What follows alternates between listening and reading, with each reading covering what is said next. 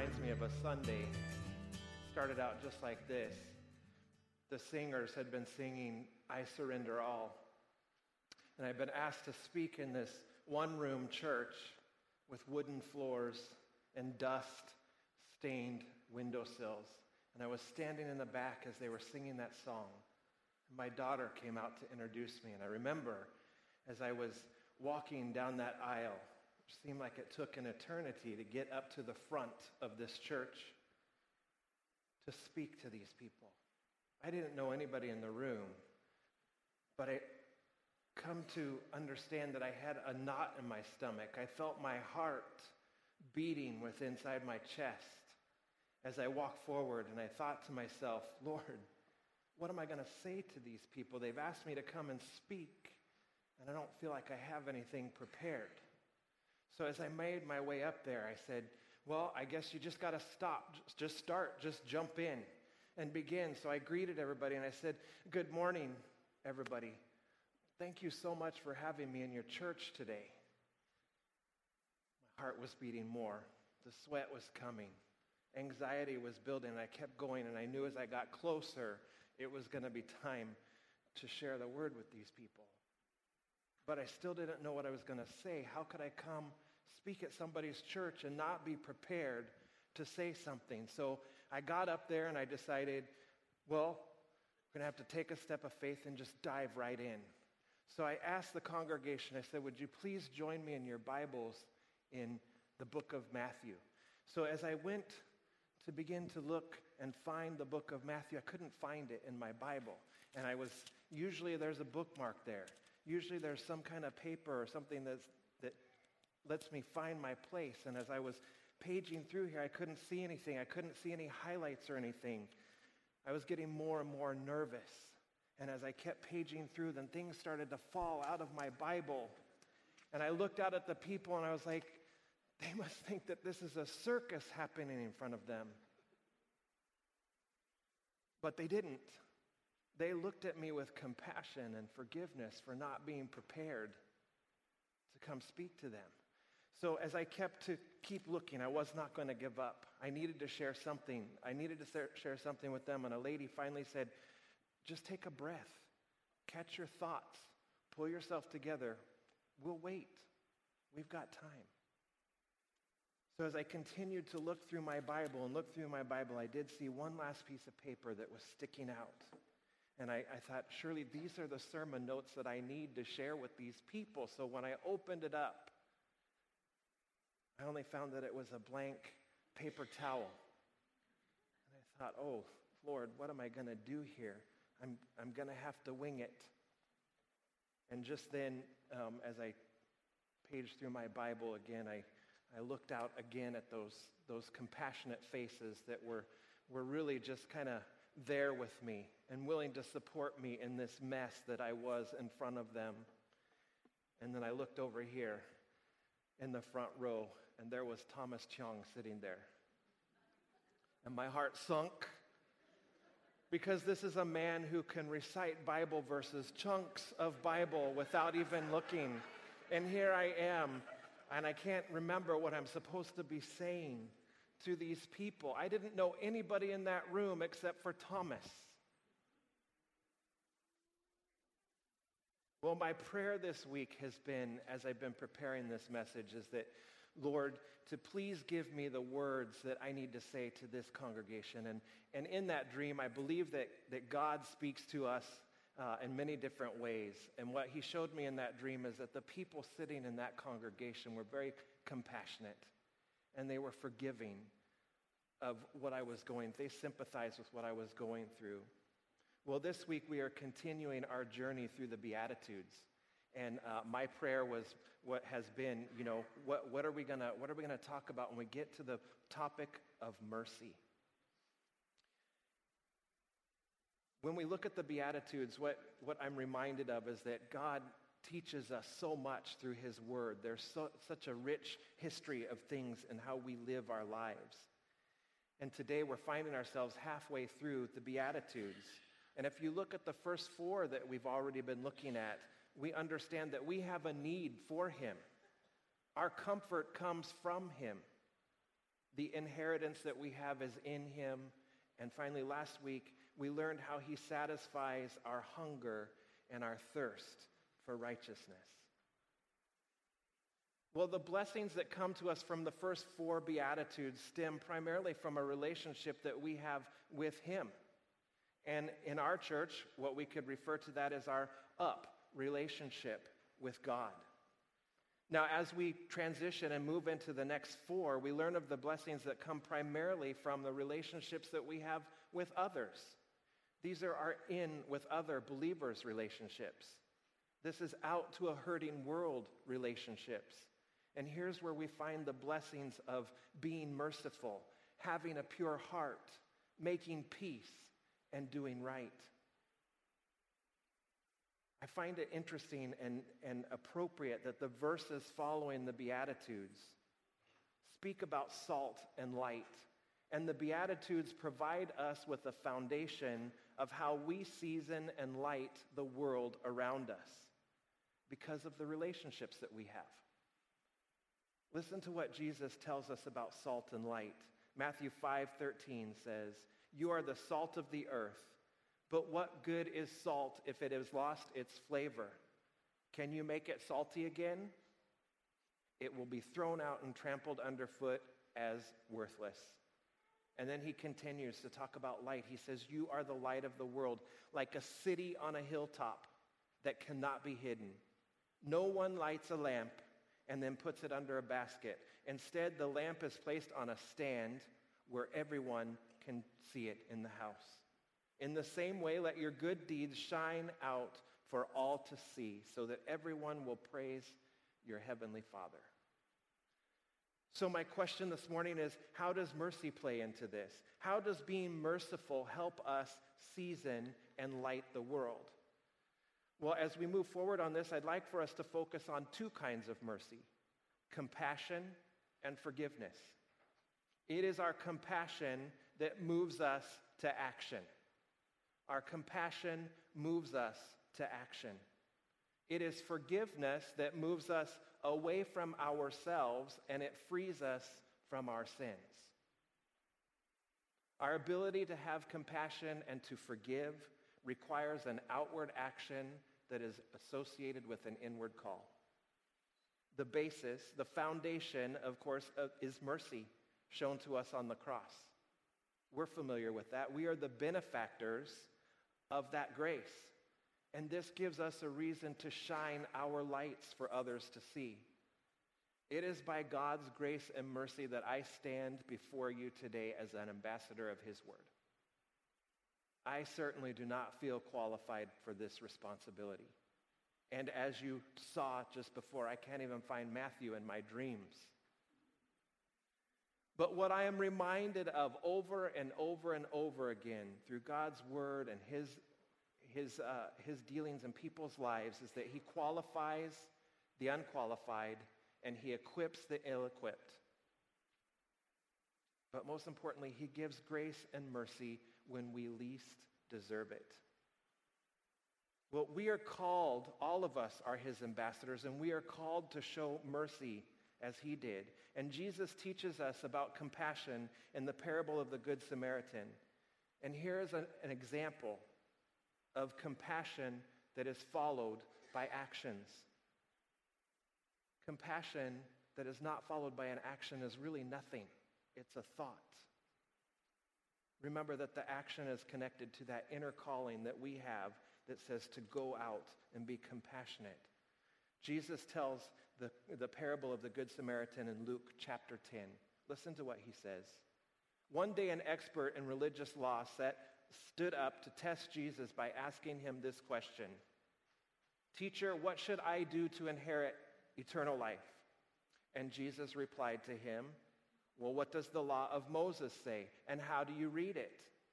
And the man answered in this way, Luke 10:27, "You must love the Lord your God with all your heart, all your soul, all your strength, all your mind, and love your neighbor as yourself." Right, Jesus told him. "Do this and you will live." The man wanted to justify his actions, so he asked Jesus, "And who is my neighbor?" So Jesus, in typical Jesus form, decided to tell a story. And he told with this story about the parable of the Good Samaritan. And he replied this way: a Jewish man was traveling from Jerusalem to Jericho, and he was attacked by bandits. They stripped him of his clothes, they beat him up, and they left him half dead on the side of the road. By chance, a priest came along, and when he saw the man laying there on the road, he crossed to the other side and passed him by. And then a temple assistant came, walked over and looked at him laying there. He too passed him on the other side. Then a despised Samaritan came along, and when he saw the man, it says that he felt compassion. So he went over to him, and the Samaritan soothed his wounds with olive oil and wine and bandaged them. And then he put the man on his own donkey and took him to an inn where he could take care of him.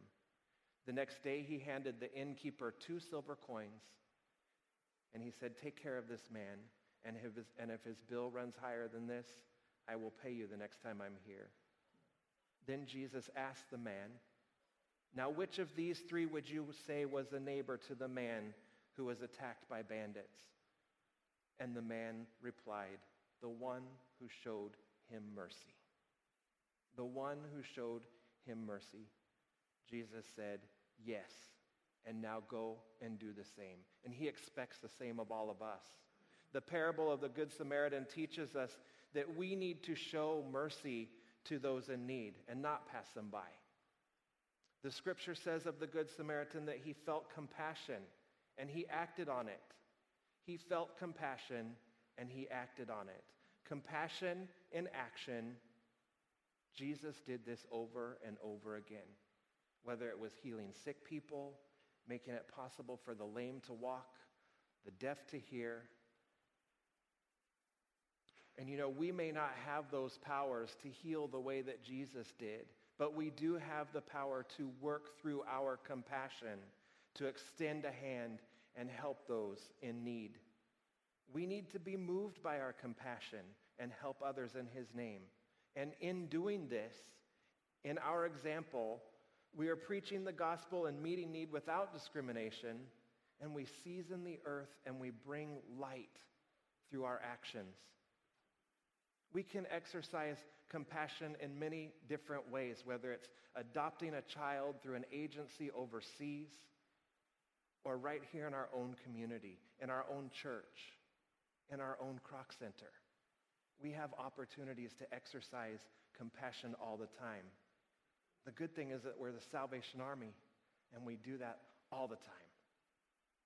But I'll tell you something, that there's something that you take away from this when you exercise that compassion. The blessings that we receive by having compassion and acting on it far outweigh the blessings bestowed on the recipient. We are seasoning and lighting a bland and darkened world with our compassion in action. Now, as we transition and move into the other side, we're talking about forgiveness, the other kind of mercy that I mentioned. Forgiveness moves us away from ourselves because it requires a surrender. Forgiveness requires a surrender. We must be able to let go. Max Lucado said that you will never be called upon to give more grace than God has already given you. His mercy is larger than anything that we've done. And that's amazing when you think about it.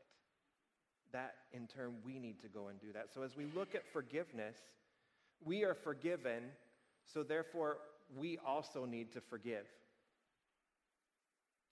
And we experience freedom and restoration in doing both forgiving and being forgiven. We see that in Jesus' life, he had a track record of forgiveness, from adulterous women to crooked tax collectors. He forgave. He set an example. And in many cases, he sat down and had a meal with them. His nature was forgiving. We need to emulate that nature and be forgiving also. And if we're truly going to be setting Christ's example, we need to forgive others. Why do you think it's so hard for us to forgive and let go in the same way that we've been forgiven? Well, I'll tell you, the first thing is that we're human. We're not Jesus, so it is going to naturally be more difficult for us. And it's easier sometimes to carry a grudge than to just let it go. Even though we know that there's a restoring freedom that comes in it, it's easier to just carry that grudge. And for some people, it maybe make them feel good to carry that grudge. Perhaps it gives them a sense of winning in the situation. It is your justice in the situation. I'm going to hold on to this grudge and not forgive. But unfortunately, a refusal to forgive somebody only imprisons the person that's unwilling to forgive, not the person that they need to forgive.